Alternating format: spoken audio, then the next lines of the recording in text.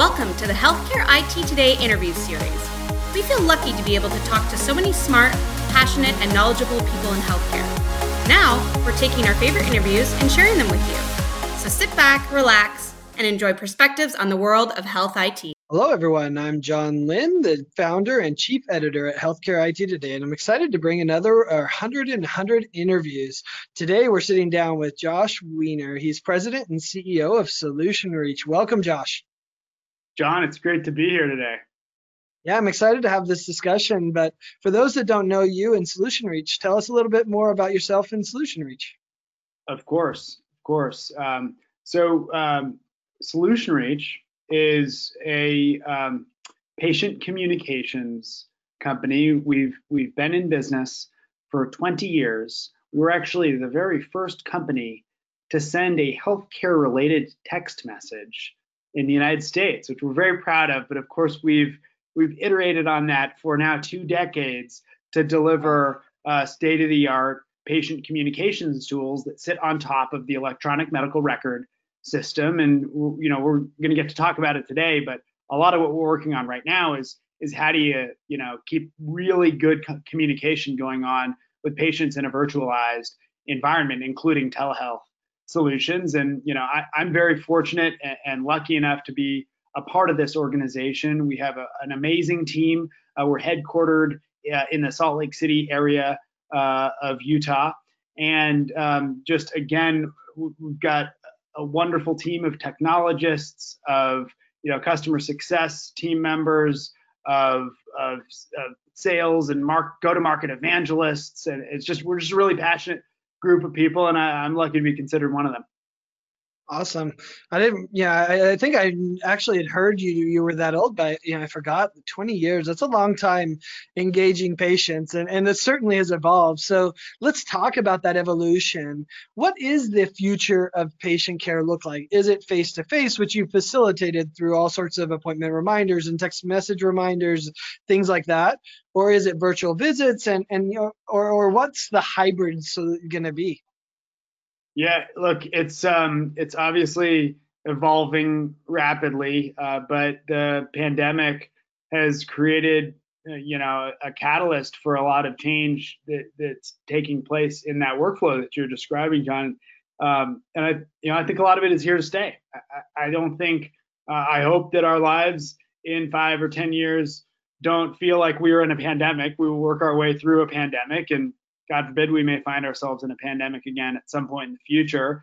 But a lot of the workflow changes that we have been experiencing as technologists in the space, but also as patients in the last few months, I think are here to stay. And so you said the word hybrid. I totally agree with you. I think that we're going to see a fluidity between the in-person care environment and the virtual care environment.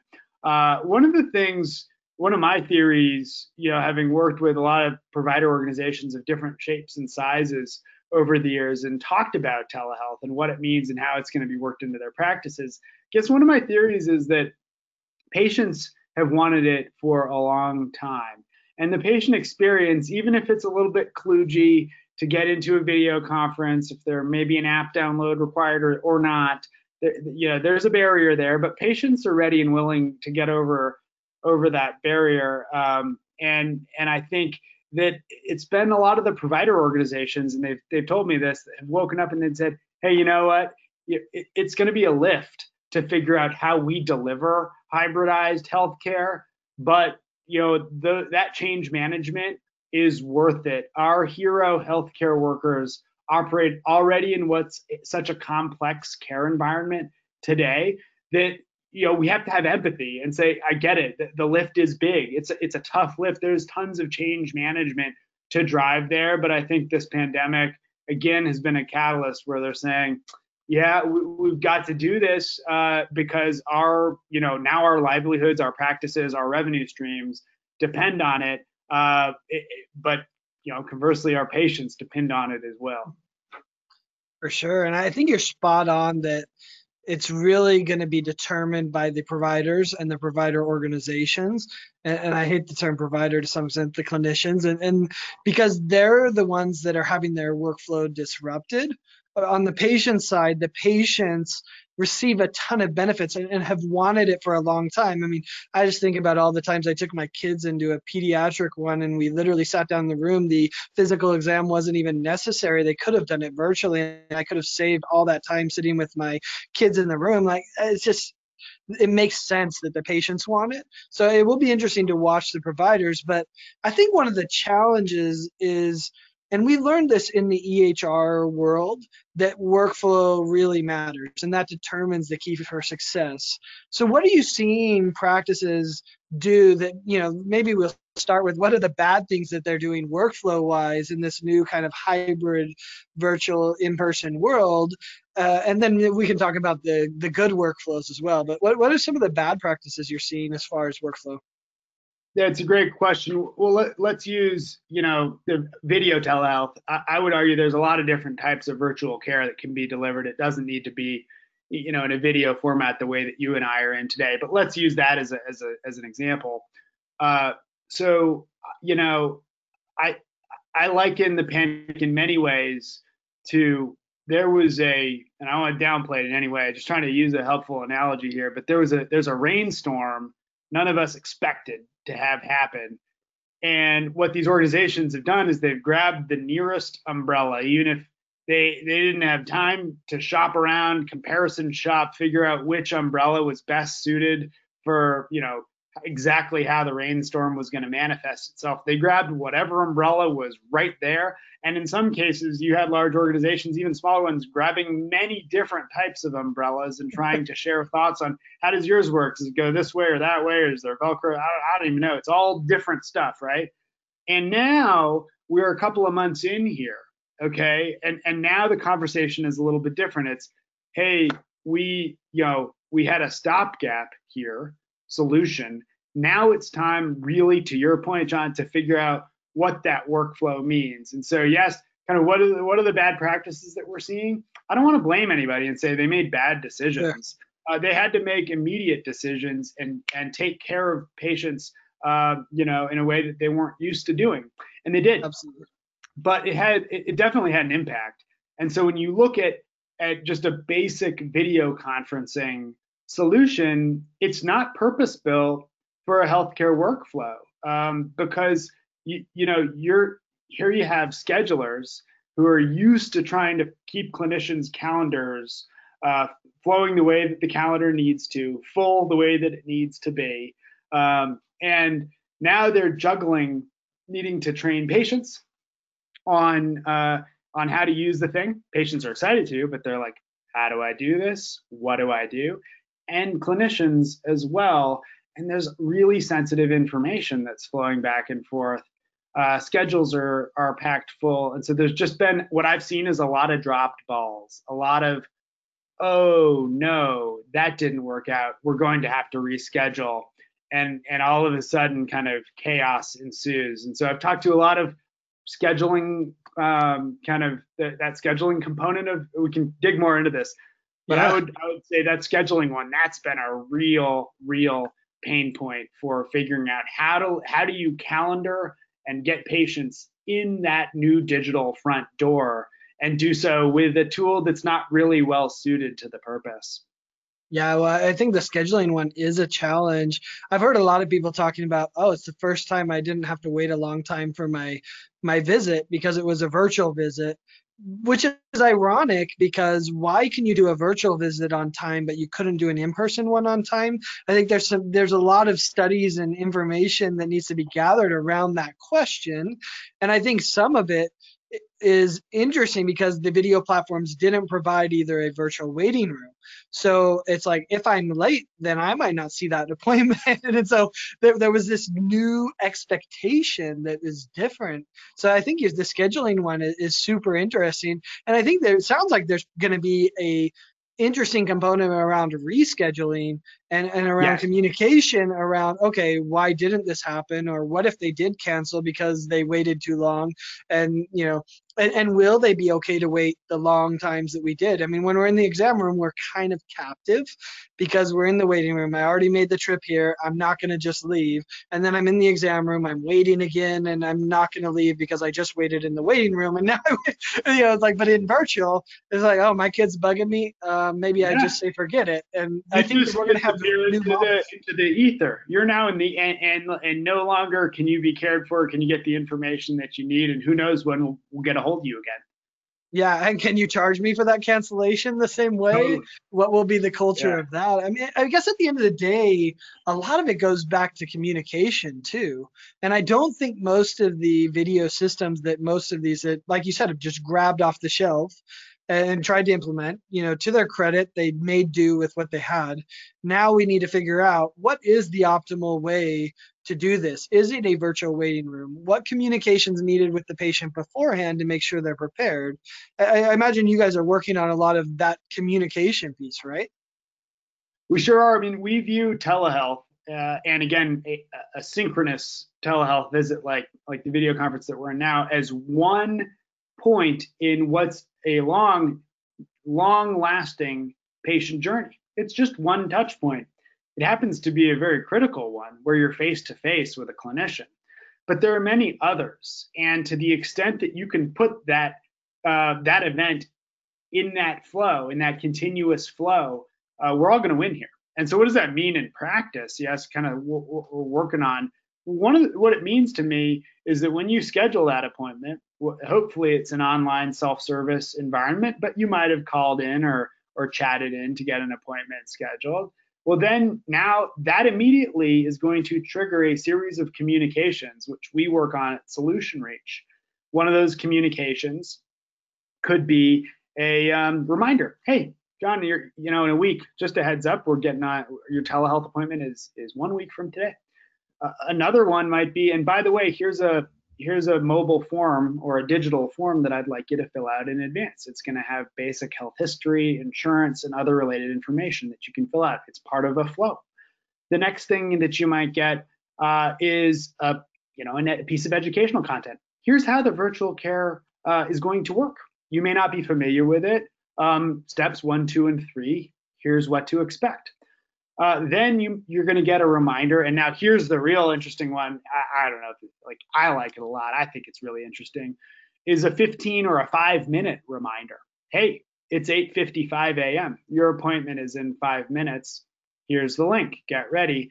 And talk about keeping everything kind of moving on time. And I love that as a patient. I would also like it as a provider. You have the visit. Again, it's one point in time. And then we start the follow-up flow.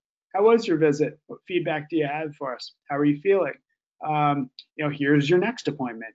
All of those things we believe are part of a continuous conversation, and that's the right thing for clinicians, but it's really also the right thing for patients. And I can give you one personal example, which is that my wife's expecting, we're expecting a baby in the fall, pregnant, which is really, really exciting for us. It's our second. And like you were talking about earlier, you're talking about doing like pediatric visits virtually. Well, we're doing prenatal visits virtually. Well, here's a simple example of hybrid. So we received a fetal Doppler monitor. It's a heartbeat monitor in the mail. Small little device, no screen or anything. It just allows you to listen to the fetus's heartbeat. And the issue is, if we couldn't find it, if we couldn't get the heartbeat, we would need to convert a virtual appointment into an in-person appointment. And so essentially there was this trigger point where whether or not we could do it and then log that information for the provider or not, we didn't know. So we were kind of expecting could go either way. It's early in the pregnancy. A lot of times it's pretty difficult as a layperson to find, a very small baby's heartbeat. We found it.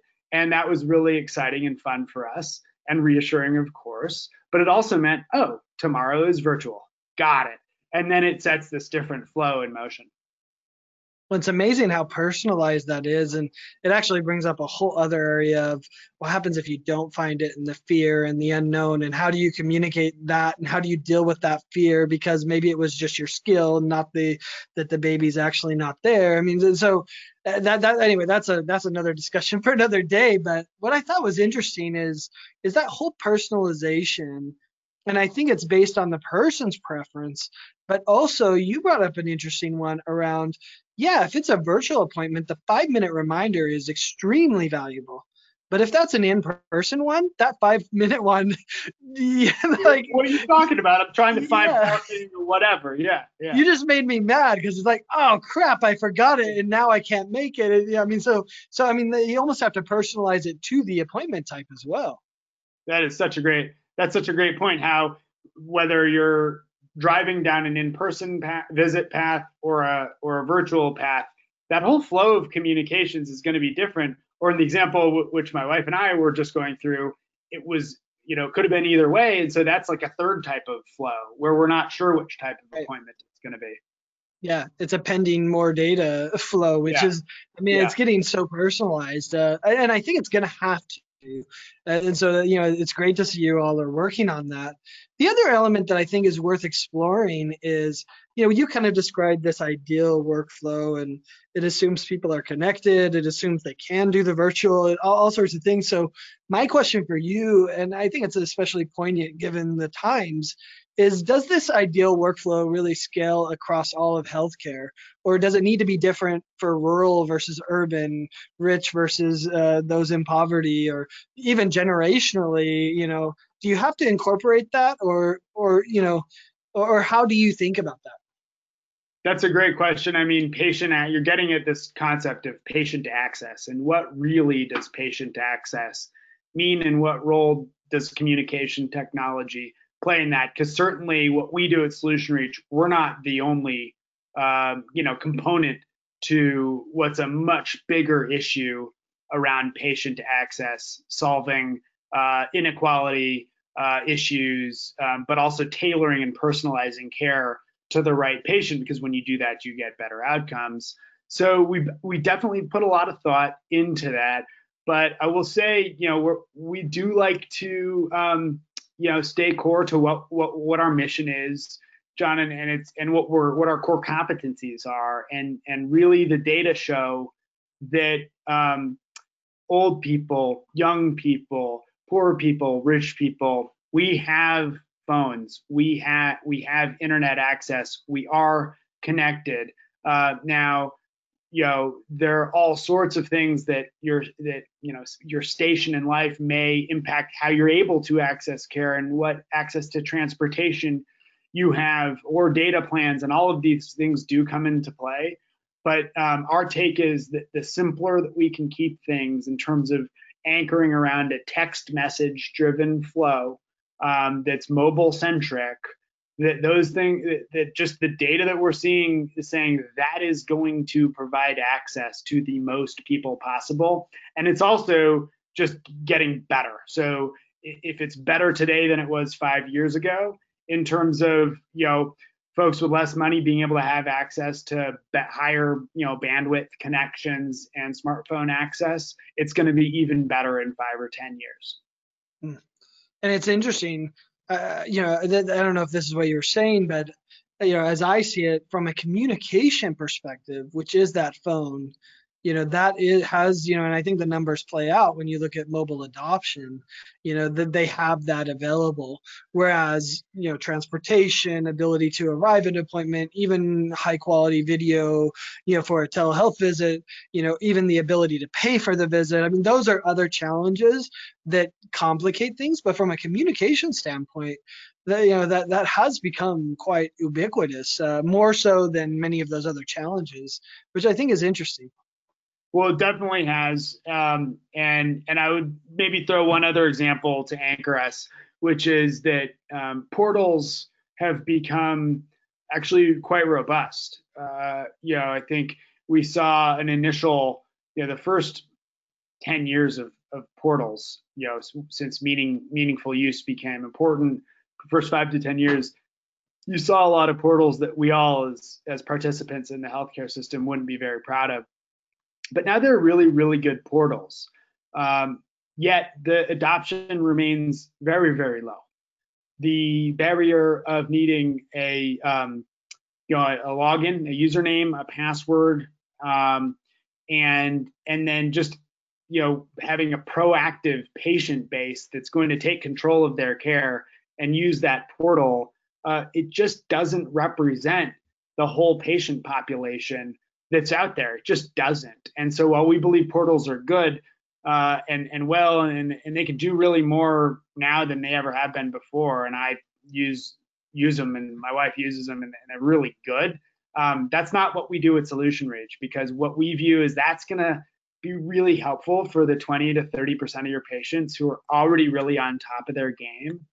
But for the 60, 70, 80% of patients who may have switched providers and lost their password, or they're trying to navigate the system, English may not be their first language. There are all sorts of barriers where we say, hey, if you've got a cell phone number, we can engage with you. We can help make a really big difference in your care pathway. That's great. I think that's some great insights, and thanks so much for spending time with us. I think this is going to be an ongoing conversation. And thanks everyone for watching. We've been here with Josh Weiner. He's president and CEO of Solution Reach. If you want to find more great healthcare IT content, be sure to check it out at healthcareittoday.com. Thanks, Josh. Thank you.